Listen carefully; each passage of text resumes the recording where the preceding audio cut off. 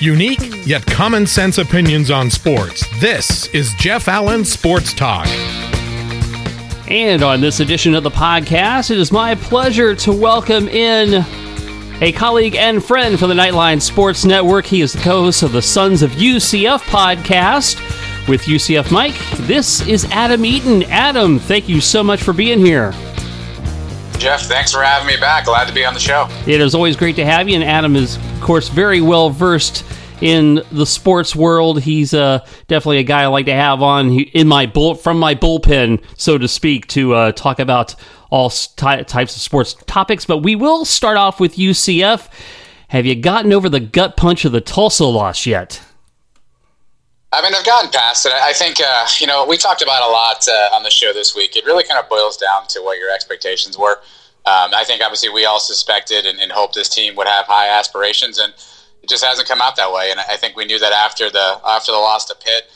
I think for me, the most frustrating thing is the way we lost. I don't think anybody. I'm not willing to submit to you that Tulsa is a better team than us. I think we beat ourselves, and I think that's the thing that's most frustrating is that.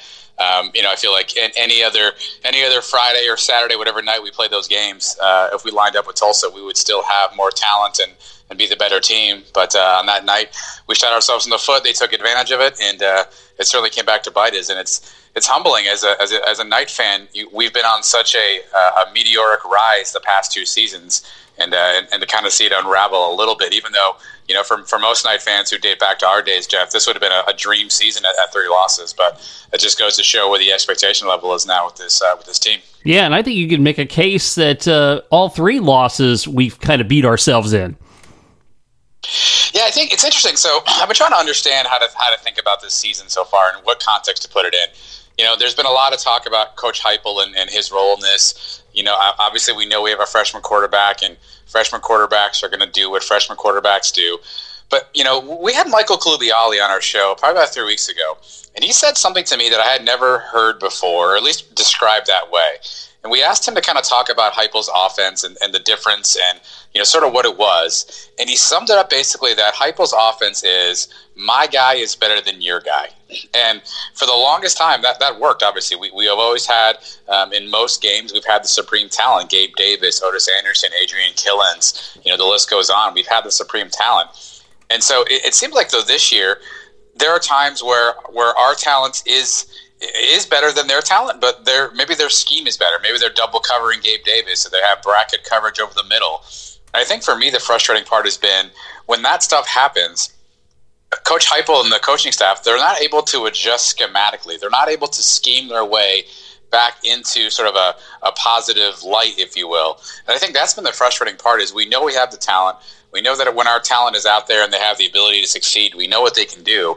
But when teams take away our talent, we just haven't been able to respond. And I think a lot of folks are starting to look at Coach Heupel and the staff to figure out how can you scheme our way into getting some of that solved. And it seems like at times Heupel's stubborn and goes back to the well one too many times. And I think that's where this season's kind of been an eye-opening one, and we're learning more about Coach Heupel and his offense. And while I don't suspect we're going to see wholesale changes here for the last 2 games and potentially a bowl game, I'm curious to see if he's able to make schematic adjustments to help the offense out, particularly when we get bogged down or when the other team maybe is scheming us up a little bit better.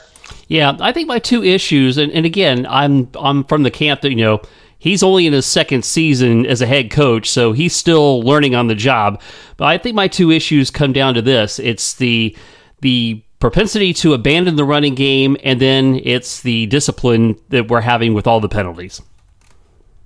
Yeah, it seems like also in close games, he kind of shrinks the playbook, and it makes some sense logically, right? You think about in times of struggle, you go back to what you know best, go back to what brought you there. And it seems like in the games that we all struggle, one of the common themes we've seen is, the griping afterwards has been, why are we only running 3 or 4 plays? Why aren't we doing this? Why aren't we doing that? I think that's the evolution of a coach is in year 3 and year 4, is he able to sort of scheme his way out of those things? I agree with you. I think there's times it just seems like we get ultra conservative. We run up the middle for a yard, we throw an incomplete pass to the boundary, and then we try a bomb down the sideline, and we're punting in 14 seconds.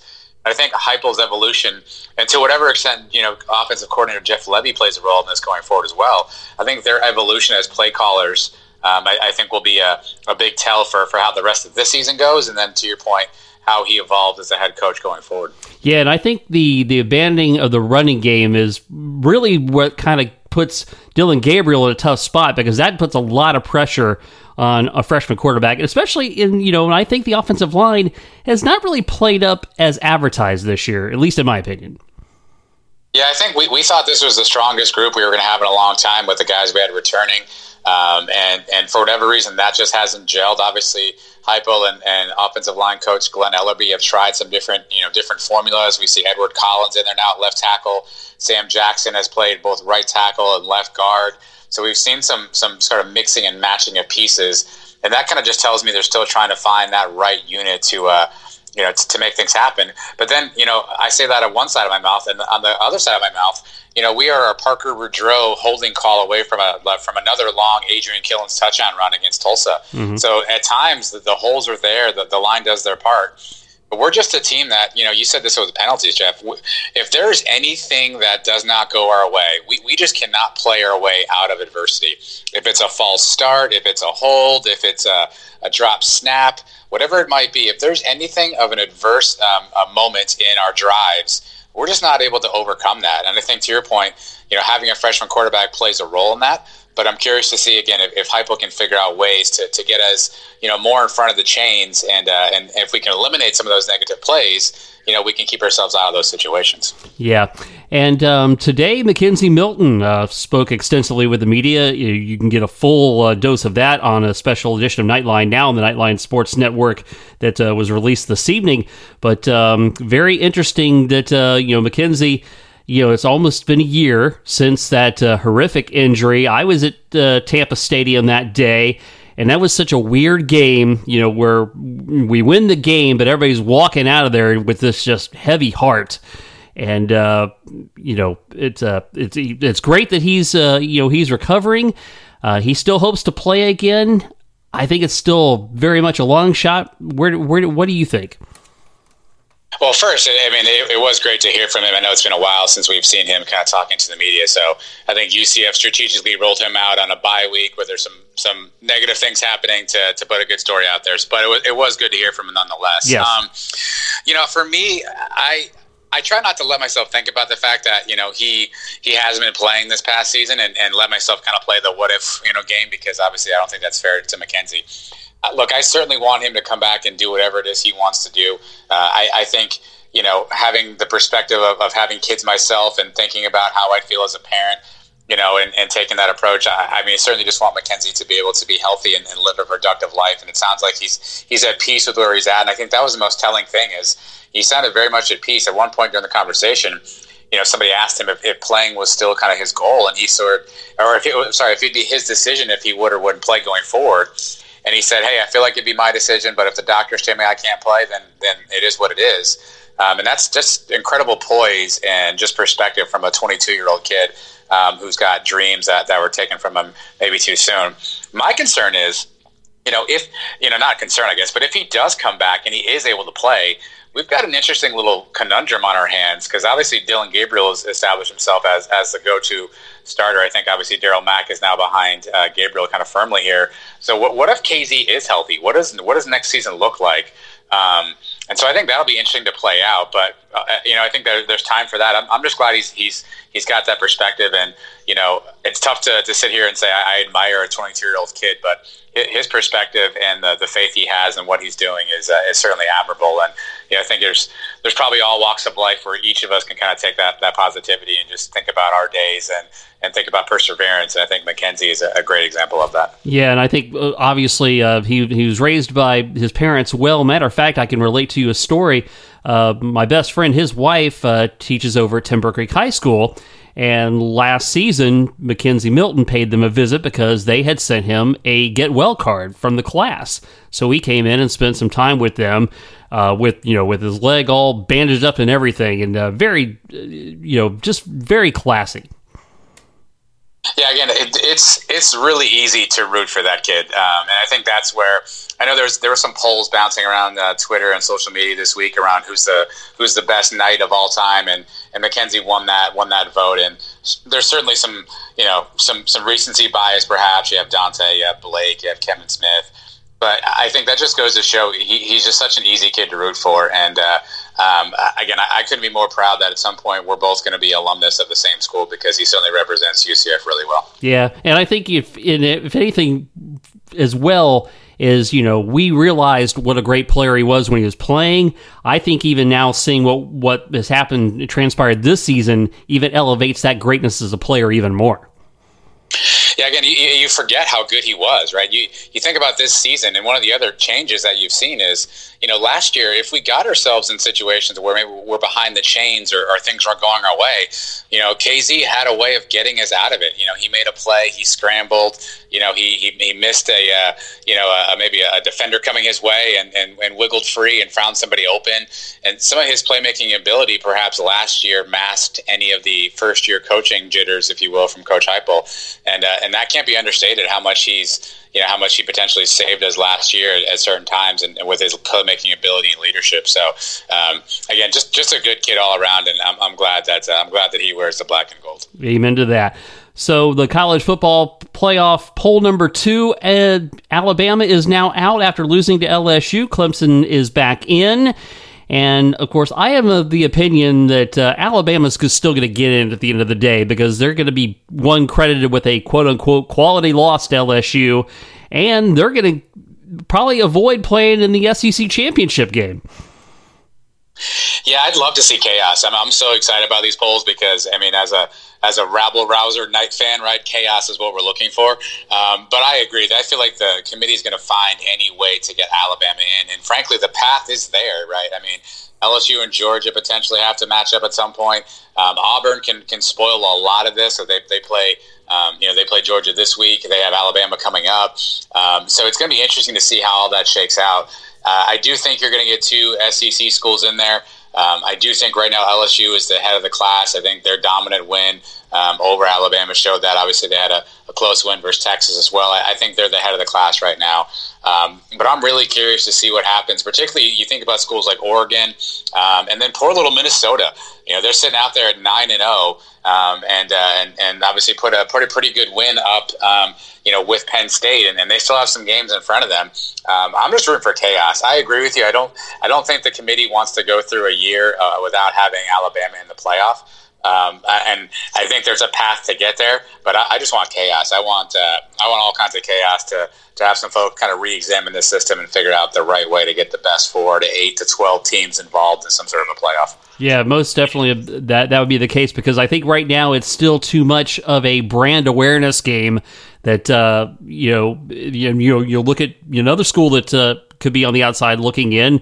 Utah's having a great year too. So it would be great to see a whole bunch of teams just log jam up that thing. And definitely, I am with you on the chaos part. Yeah, Clemson's interesting to me too, right? Obviously we know they're talented. They're the defending champions. We know, Trevor Lawrence is a stud quarterback. He struggled a little bit this year, but they haven't looked sharp in every game. They went down to the wire with North Carolina. But they're going to be undefeated, and how much is that going to matter, right? How much is an undefeated Clemson? Are they going to keep in the polls because of their brand awareness, or if it comes down to Alabama? What if Minnesota gets and beats Ohio State and it's a close game? Are they going to, they got to keep Minnesota in, but Ohio State's a brand name.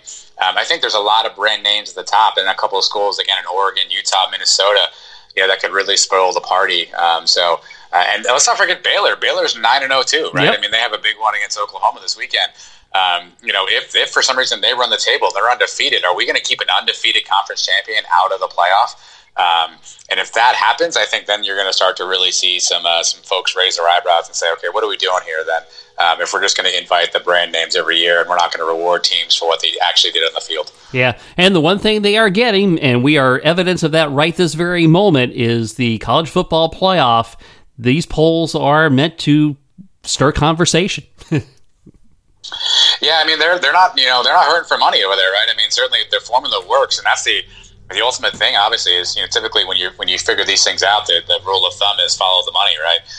And so there's eyeballs watching, and people are paying big money for these TV deals, and so they're incentivized to keep the conversation going because shows like this are talking about it, blogs are writing about it. And so eyeballs are definitely all over the playoff. But it's interesting, though, to see where the group of 5 teams are. You got Cincinnati sitting at 17, Memphis at 18, Boise 21, Navy 23, App State at 25.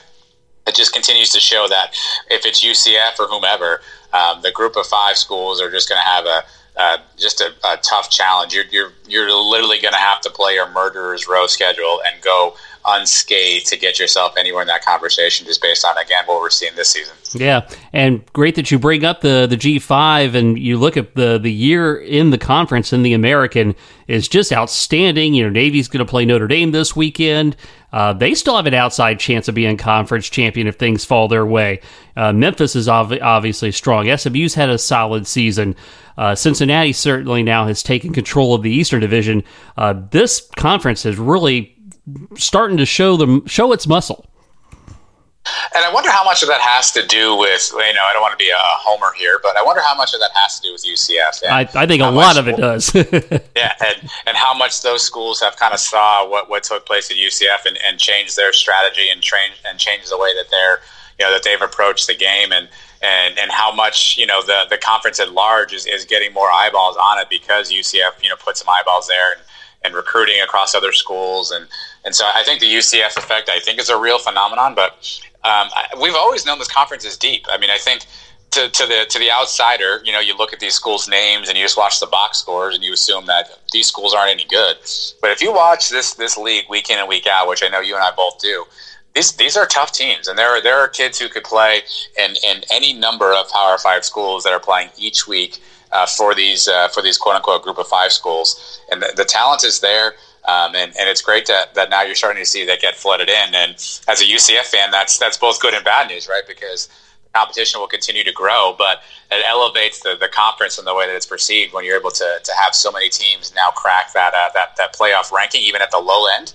It elevates the conference and helps that brand recognition grow. And maybe one day Mike Oresco might just get his P6 wish, but I guess we'll have to see if that actually holds true. Yeah, because even evidence with Tulsa, their record of 3-7, and they had those close calls with SMU and with Memphis, and they fought Cincinnati tough, and that's what scared me about that game last week was they were so close that they believed they were going to get it at some point, and they did. It's funny. I saw the same. I mean, I saw their record. I actually saw the Memphis game that they played and lost in a heartbreaking fashion. And I have a chance to do a midweek show for the Nightline Sports Network, Nightline Extra, and we typically talk to an insider from each of the rival schools. And so I had a reporter from the Tulsa World on, and I was actually surprised at how just dismissive that he was that Tulsa was going to lose this game, because I agree. I thought they were a tough opponent. They seem to always play hard this season. You knew there was familiarity, so their coach, Philip Montgomery, used to coach with Jeff Lebby at Baylor, so you knew there would be some offensive familiarity there. And I certainly looked at this as a quote-unquote trap game to some extent. And they were a strong team. And again, week in and week out, Jeff, you see it all the time. I know you do the show just around the conference at large. You see these close games. You see how good these teams are. You see a Memphis team who blows out an SMU team who essentially was playing really well, and then you see a Temple team that's beat a couple of tough teams, and now they're still in the mix even after they lost to UCF. And Cincinnati's found a way every week. And Houston, with half their team sitting, has still been pretty challenging and pretty competitive. So I think it's a deep league, and I think that if you're truly a college football fan, I think you know that. If you're just going to read the box scores every Saturday and watch the CBS primetime game, then you probably don't know that. But I think this league is certainly proving itself, and I'm definitely interested to see how it evolves moving forward. Yeah, so let's talk a little pro football, shall we? So one of the things I wanted to get your take on was Lamar Jackson getting a lot of conversation now as league MVP, as he's been leading the Baltimore Ravens to an outstanding start this year. I tell you what, my opinion when he was coming out of college, Desmond Howard was quoted as saying, he'll make a great wide receiver. And, I thought he had a chance, because there was a lot of comparison to like Tebow, but at least Lamar Jackson could throw the ball, which Tebow could not. And you got to give credit to Jim Harbaugh for utilizing what talent this kid has and really finding a way to tailor this offense around him. Yeah, full disclosure. So Lamar Jackson's from my hometown, so I certainly have known of and heard of Lamar for a long time. Here's what I would say. I think, kudos to Harbaugh, because I think what he did is he hired offensive coordinator Greg Roman. And Roman's the same mind that was behind the 49ers offense back in the day when Colin Kaepernick was their quarterback, and when we saw what he did in some of those seasons. So I think Roman's put a system in place that's allowed Lamar to be successful.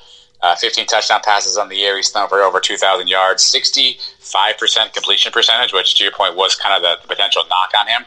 I think the telling thing is the last season he had, the playoff game against the LA Chargers, and they held him in check. And so I think that's where the rubber will meet the road as the season wears on and teams start to scheme him up a little bit and game plan for him and take away some of the things he does. Can he keep this streak rolling through a tough playoff gauntlet? He's still a young quarterback. Obviously, young quarterbacks will make mistakes. But, man, he's electric with the ball in his hands, and it's almost like a video game cheat code at times when you watch him play. And some of the moves he makes, that spin move he had this past week, an open field and kept running full speed.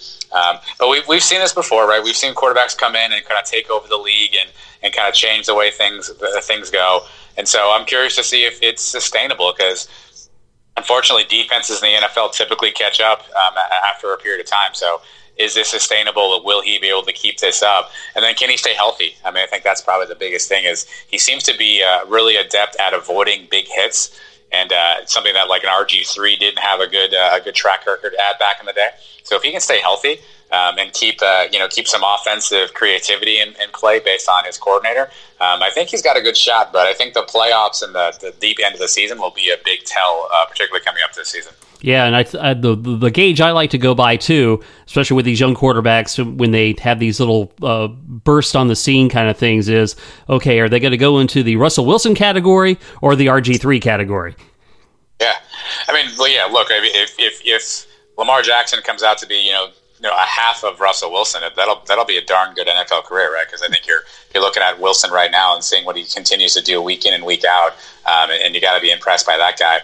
But yeah, again, athleticism is an important part of the NFL, but defenses have athletes on them too. So I think that's the part.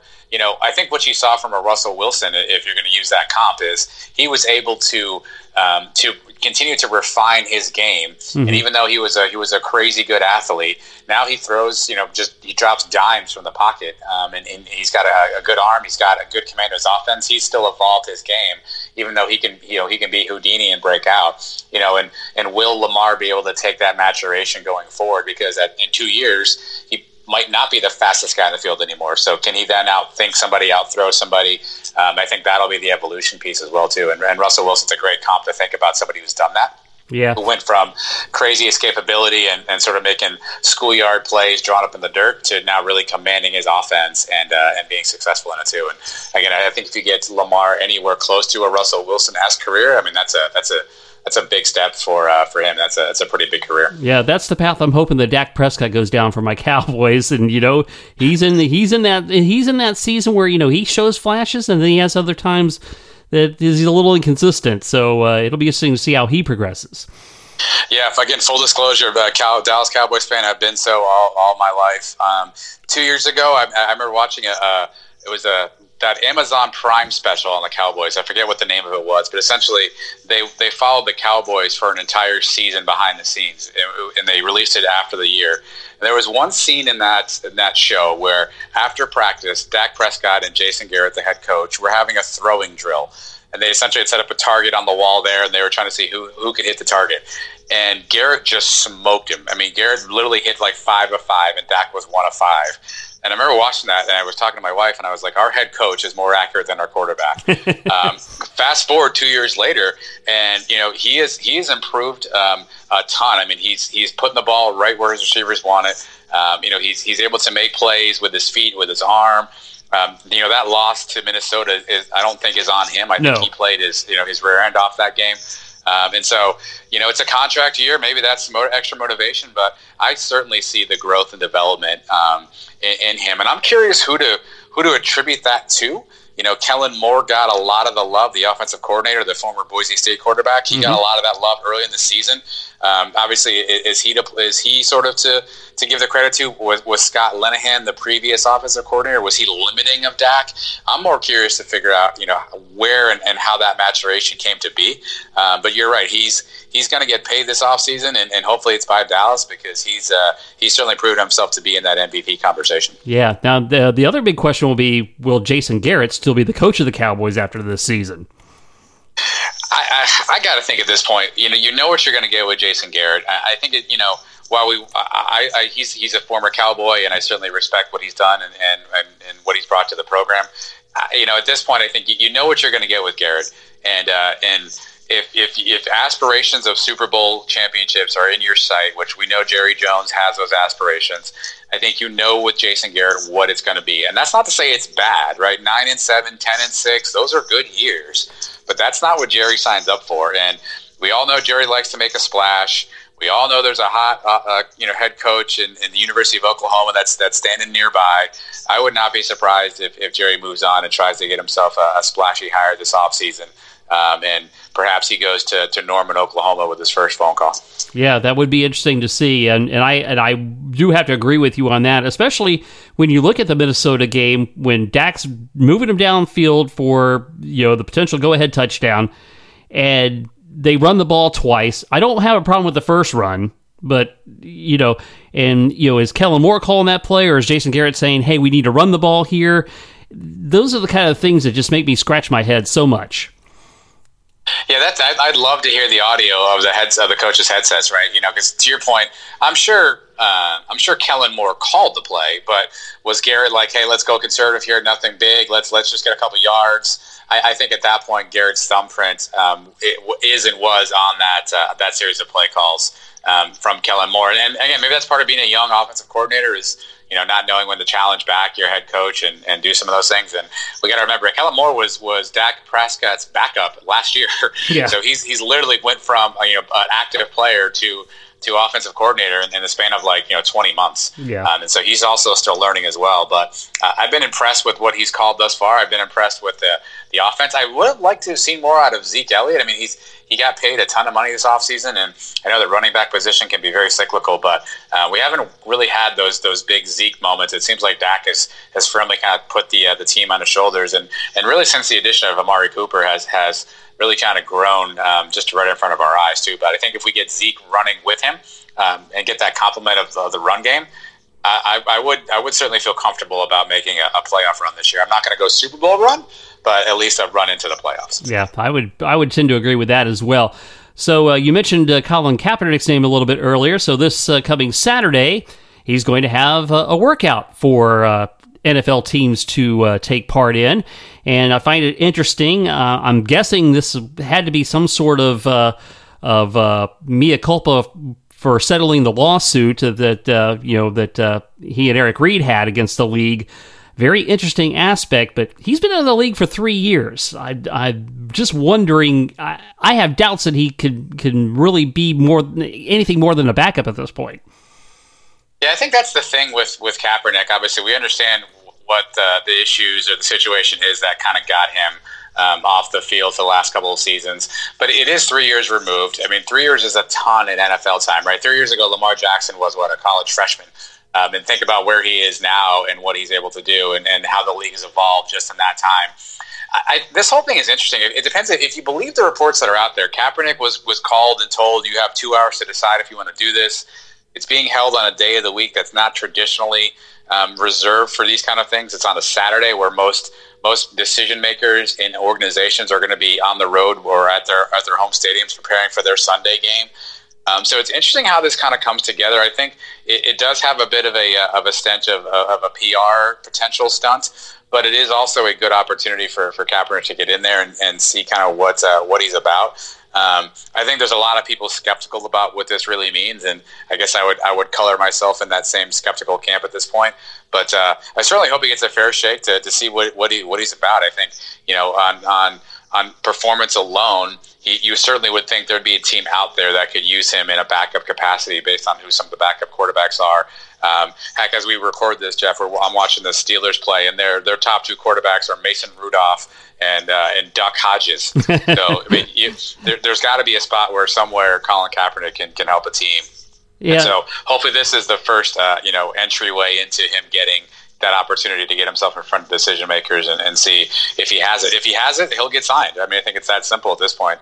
And I'll be curious to see what kind of comes out of all these conversations and how the league thinks about it going forward. Yeah, and I wonder, as part of the settlement, is there some sort of language is he going to stand for the national anthem? Now, nobody talks about this anymore since he's been out of the league, right? Because, you still have some guys who don't stand for the anthem, but nobody really talks about it.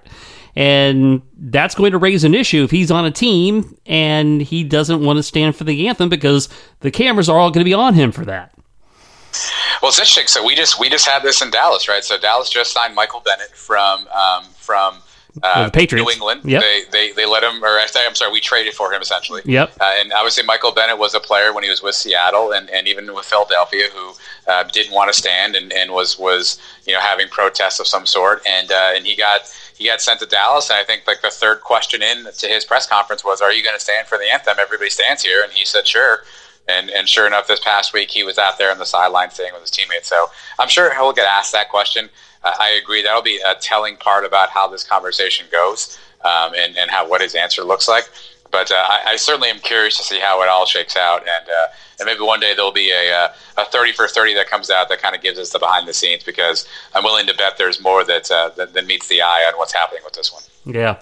So let's move on to some other sports. Talk a little bit of baseball. So, word comes out that Mike Fiers, who's now an Oakland A's pitcher, when he was at the Astros, that the Astros set up a little camera in center field to help steal signs, and they would bang garbage cans just outside of the dugout area to try to tip the batter off. Very interesting story. Stealing signs has been a part of baseball for forever, but now when you pull technology into it, this is a whole different level stuff. Yeah, I think that's where this one kind of crosses a bit of a line for me. To your point, stealing signs, and we saw it in the playoffs, right? I forget off the top of my head the name of the pitcher, but there was a pitcher who was tipping his pitches. He Strasburg held his glove high. Yeah, there you go. He held his glove high when he was throwing off speed and low when it was a fastball, and they picked up on it, and they were talking to each other. That stuff happens all the time. I think that's where this one crosses the line, is when you're using technology, kind of secretive technology, to alert batters and other players of what's happening. The Astros have just taken a proverbial just car wash through the PR nightmare cycle of late, right? We saw their assistant GM Brandon Taubman had an incident with some reporters. Obviously, they've had some things in the past as well with their general manager, and so this is an interesting kind of continuation of some of the things you've seen down there in Houston. To me, normally, if you had told me, "Hey, they stole signs," "Hey, there was pitch tipping," and someone picked up on it, I would say much ado about nothing. But when you're going to put a camera up and a private feed and a monitor, I think that's where you sort of cross the line between what's acceptable and what's kind of fair play.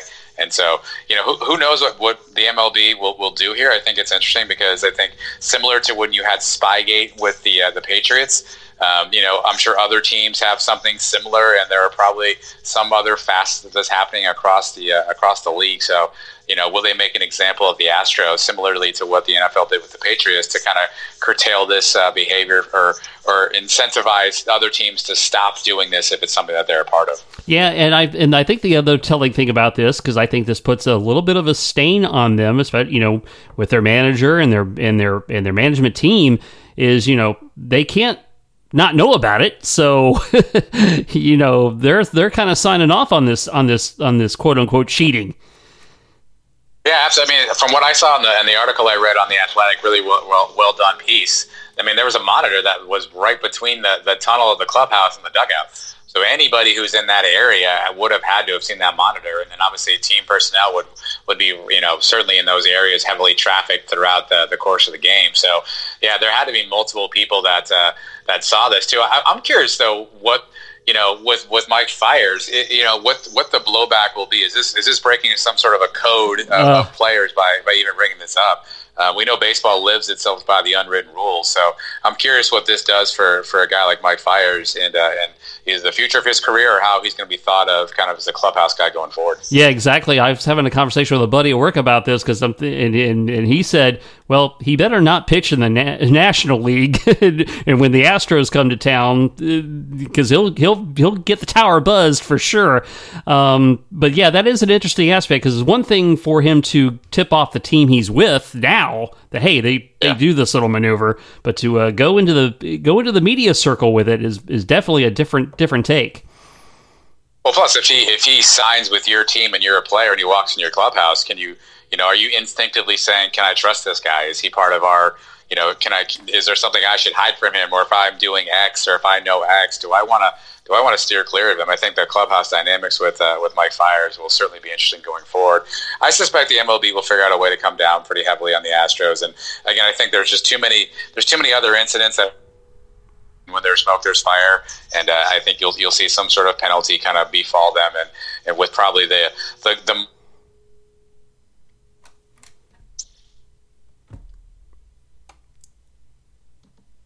You there? Hello? Where? Yep, I lost you there for a second. Oh, sorry. Go ahead. Yeah, I think my last comment was simply if I think MLB will come down on this one pretty hard, just to curtail and make sure that other teams are understanding what the punishment would be for something along these lines. Gotcha. All right, so let's switch over to the NBA, and a hot topic of late is the one of load management. And I tell you where I fall on this. Growing up watching the NBA, I don't think Michael Jordan and Larry Bird and Magic Johnson and Kareem Abdul-Jabbar, they never had a problem playing 82 games. Where do you stand on load management? Yeah, I try to take that same view, right? Like, I don't want to be the old get off my lawn guy, but I agree. When I was growing up and there was that Sunday NBC game and I turned it on and it was Bulls Pistons, I saw Michael, I saw Scotty, I saw Isaiah, I saw Rodman, and you never did see them play unless they were injured and they had some sort of a brace on or ice on or something, right? And so to see players today just kind of sit out for a rest and things like that certainly feels weird. Now, I will admit that there's a whole bunch of science that's allegedly out there that says this is the smart thing to do, and that's what teams are looking at. I will be full transparent. I haven't seen that science. So for me, if there's a study out there that I could read, I'd be totally open to it. I will absolutely open my mind and say, let me read this study about how we know that this is true. I understand common sense would tell you if you do something every single solitary day and it's of a very physical nature, allowing your body the opportunity to rest is a good thing. I think we all think that and know that that's common sense. But I just haven't. I need to see the science before I believe in it, and I need to see it to understand it. I also need to understand why only certain players need it. Yeah. There's 30 some odd teams in the league. Why doesn't every team need to have load? Why isn't Hassan Whiteside going on load management tonight for Portland, right? Why are there only 3 or 4 guys that need load management? And if the case is that they have chronic injuries and things like that, well, then that's a different story. But just to say we've got to sit this person to preserve them and keep them healthy, I understand how you would think that common sense-wise that makes some sense, but I would need to see the studies on this, because the reality is the fans are the ones who are kind of being cheated out of this, right? Yeah. And it's never a good thing to disappoint your paying customer. I am more likely, it was what last Wednesday, I think it was, where Kawhi Leonard decided not to play, and it was a game that he was playing, I believe they were playing Milwaukee, so it was him versus Giannis, and that's a matchup I would have watched 10 times out of 10. And when I heard he wasn't playing, I didn't tune into that game. I didn't watch it because I wasn't going to get the real game I wanted to see. So I think you're going to see some of that. I don't know what the commissioner's office can do about it. I think that's the other telling thing is what can be done. But I agree that it's an emerging problem, and if there's science that tells you that this is better for people, like, let's produce that science so everyone can kind of take a look and understand it. If not, I'm going to be in the same camp as you. Is if you're healthy and you can play, then you should get out there and play. Yeah, and you're right about that. The problem's out there. The horse is out of the barn. How do you get it back is the big question. And I also kind of go back to, you can go back to like even into the 1980s. Teams did not fly charter. I mean, they're flying regular airline flights. They're playing back-to-back, sometimes even back-to-back-to-back. games back in the day. And, these teams now have all these advantages of today's modern amenities. I still have a hard time wrapping my head around, the load management thing. Not so much do I like it. Well, and the NBA has done a good job at trying to even improve this, right? They've severely cut down on the number of back-to-back games that teams are playing. They've severely cut down on the 4 games in 5 nights phenomenon. They start the season earlier now so they can give the teams and the players more rest on the All-Star break. I think they're doing some of these little things to help, to try to make sure that they're not giving into, I guess, but trying to be sensitive to the players and to their bodies and to their health. And yet it still isn't enough. And at some point it's interesting that, what can they do? Can they start finding teams? Can there be punitive measures? Will they shorten the season? I mean, it's interesting to see what happens. I just keep going back to not every player needs it. And that's the part I need to understand why somebody needs load management, but yet, the 11th guy off the bench is able to play every night, however many minutes is needed. I think that's the part that I just need more clarity on. So I need either the NBA or one of these, an agent of a player, to show me the reason why this is the right thing for everybody. I think I just thought of an idea. How about if you take, for every load management game you take during the regular season, you have to lose 1 playoff game? Yeah, I was thinking. Actually, I was kicking the same thing around. Like, if you miss 1 game, you have to miss, the next 2 or something, right? There's got to be some sort of a measure, or you start the next game that you play in with 3 fouls. I don't know, right? There's got to be something that would be punitive to discourage teams from doing that. Now, again, if a player is hurt and they're nicked up and they need a night off for rest, I think then that certainly is acceptable. But to say, hey, you know what, I don't want to play back to back, so I'm going to take this one off. I don't know. I think that just undermines, I think, what the spirit of competition's about. Yeah. So let's turn to college basketball. The James Wiseman story in Memphis is certainly an interesting one. Deemed ineligible because Penny Hardaway paid for him to move in high school, and Memphis decided, well, we're playing anyway. And now they've come to a different course of action now. So he is going to sit out and take discipline. They're going to appeal now. This is a very interesting story. Do you think a high school transgression should count against his college career?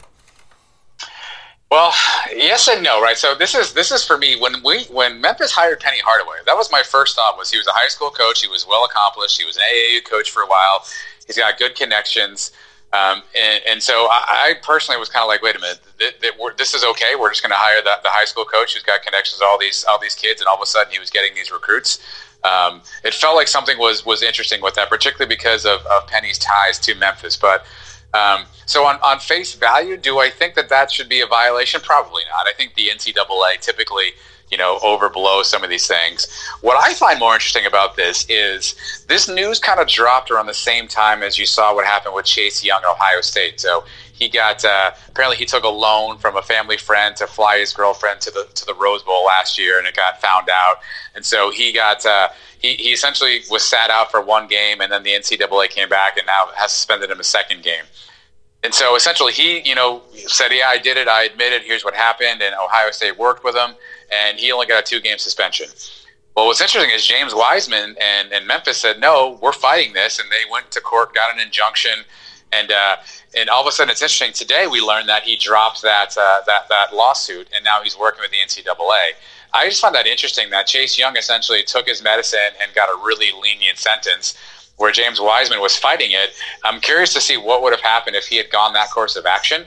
It almost to me feels like the NCAA is going to say, hey, these things are kind of minor transgressions, but we need to keep the appearance of our power up. So as long as you don't fight us, we'll give you some sort of a punishment and move on. But when James Wiseman came out and tried to fight it initially, and all of a sudden today he's not fighting anymore. So I'm curious to see what that means and what the reinstatement process looks like. To answer your question, ultimately, should this matter? No. I mean, I think there's any number of things that if you really want to go back and look through everything, there certainly are going to be things, I think, on most kids, some very innocuous and some almost unintentional. But to go back to high school for some of this stuff certainly does feel petty at that point. But the Hardaway situation is interesting because of his ties, his alumni status. So I do think that one is a bit muddier than some of the more cut and dry ones that we've seen. Yeah, no question. And then you look at the FBI looking into the cheating scandal with college coaches, and the VCU fans last night dressed up as FBI agents to troll Will Wade of LSU. I thought that was pretty humorous. But it's very interesting. This investigation isn't going to be solved during the basketball season again this year. We do know that, because they don't want it to begin with. And then you look at the overall end of it is, I don't think anybody really cares. It's Yeah, it's funny. Like I'm numb to these things now, right? When I see so and so scandal, we have no idea. Arizona and Sean Miller were being looked at for a long time. There was thoughts about paying DeAndre Ayton. Duke and Coach K and Nike were talked about for Zion Williamson. Bill Self at Kansas has any number of issues going on with his Adidas stuff and some of those trials as well. I'm just kind of numb to it these days. It just, when I see it come across my scroll on my sports channel, I just almost don't even pay attention to it anymore, because I don't really, it's kind of commonplace to some extent. I don't even really know what it means anymore. I just suspect that some of these things are happening everywhere. And I think for me, gone are the days of a great, gasping shock when I learned that potentially something under the table took place, because I think there's just too many people involved. There's too much money at stake here for us to all think that everything that's being done is above the board. Yeah, and the fans, there's no big outcry from fan bases about this, whether it's happening with your team or your hated rival. It's because people just want to see the sports and see good basketball being played. Well, it's core. It's a victimless crime. I guess if anybody's the victim, it's the college kids who essentially are, potentially getting exploited in some form or fashion. But it's a victimless crime if so-and-so's parents are able to, to get additional compensation to buy themselves a car to drive to the games to see their son play. It's a victimless crime in some respects. I think that's where the public outcry has kind of gone as things have, you think about society today, we see so many things that happen that, we just couldn't imagine 10 years ago. And every day the news is littered with any number of tragic events that happen. And now all of a sudden, put that up to, so-and-so's mom got $1,000 loan to buy a Ford Focus to drive to the game every week. It just seems like almost silly in comparison to some extent. So I think, it's a victimless crime in some respects. And I think at large now the country is just kind of looking at it going, yeah, okay. Yeah. On to the next one. Would we play Saturday? Are we playing Sunday? Who do we play? Yeah. I think people just move on to it. Yeah, you can sell autographs or tattoos now, probably, too. Yeah. Yeah, and so interesting, you're in California, and, all this talk about paying the players, and they, passed the legislation out in California. Where do you stand on players being paid? Well, that's the thing that's interesting. I think if you look at what the bill was in California, it wasn't about, I think people say, players being paid, and they take that out of context. It's not like you're going to draw a check every 2 weeks for going to this school. What the bill essentially did out here was proposing, and was essentially approved out here, was that you can profit off your name, likeness, and image. And so if I am the star quarterback at USC, and the car dealership around the corner wants to hire me to do commercials, and I put my face to the ads, and I can make a couple of dollars off that essentially that would be allowed. Now, I think there was even some rules about how much money, and they were putting a cap on it. And so I think it's not the widespread floodgate opening, a paycheck's coming into your account every 2 weeks in terms of paying players. It allows players to capitalize off of their name, likeness, and image. I do think there's some disparities in that, but I also think, do we really think that, Alabama's going to have 75 car dealers lining up to sign every player and offer them money? I do think some of this stuff is getting a little bit romanticized into what we think can happen. But I will freely admit there's probably going to be situations where a player goes to a school based on marketing opportunities, as well as the football program or basketball program. And unfortunately, education will probably be the third element of it too. But I don't think it's going to be as widespread and as egregious as folks think, at least for the bill that's out here in California. Now, we've seen other states follow suit, and they have their own bills coming out. And so maybe there's some changes based on what some of those other legislations will have. And true to form, the NCAA now has formed a committee of people to take a look at this. And so we'll see where that leads us. But I think I'm okay with it. I think there just needs to be guardrails. I think with everything, there has to be guardrails. is there a cap on how much they can make?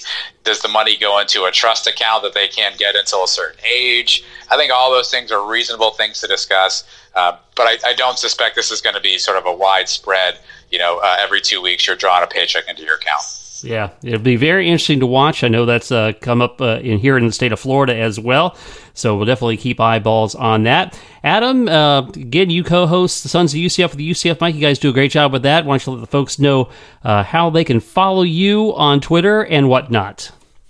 Yeah, find us at Twitter on at Sons of UCF. You can also follow my co-host Mike. He's at UCF Mike 1. Show comes out typically every Tuesday nights, only on the Nightline Sports Network. You can follow those guys at UCF_Nightline. Make sure you find the feed there. You can subscribe, rate, review. There's 4 to 5 shows that come out weekly. So there's a flagship Nightline show. There's Sons of UCF.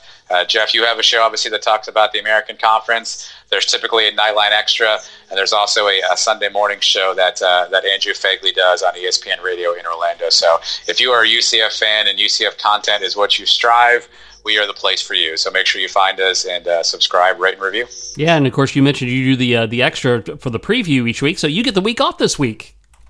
I do. It's funny. Yeah, I thought about trying to get somebody on, and I was like, well, I guess there's really nothing to talk about. So I got to start figuring out who to call from Tulsa. And I got a really tough problem coming up after that because we have the Cows. And so, as you know, we don't play nice with the Cows. So do I actually get a Cow Insider? Is that an oxymoron? I got to figure all that out. So luckily I have a few weeks to get that figured. But I've certainly got that one looming, and I've got a lot of questions. Well, thank you for taking your night off to spend it with me on this podcast. And as always, we enjoyed the conversation. Adam Eaton, thanks so much for joining us. Thank you, Jeff. Take care. Thanks for listening to Jeff Allen Sports Talk. Follow Jeff on Twitter at JeffAllen_88, on Facebook at JeffAllen88, and the website JeffAllenSportsTalk.com. And you can reach out to the show anytime by email, JeffAllenSportsTalk@gmail.com. Jeff Allen Sports Talk is brought to you exclusively by Kramer's Salve for Dogs. Kramer's Salve is a safe and natural approach to help your best friend live an itch-free life. It's made from the finest ingredients so it stops itching, heals hot spots, and painful inflamed skin. Kramer's Salve contains a proprietary blend of neem, an ingredient known for its healing properties. A 4-ounce 6-month supply, including shipping, is just $30, and the 2-ounce 3-month supply, including shipping, is only $20. Help your dog end the itch and hot spot cycle. Order today at KramerSalve.net. That's KramerSalve.net.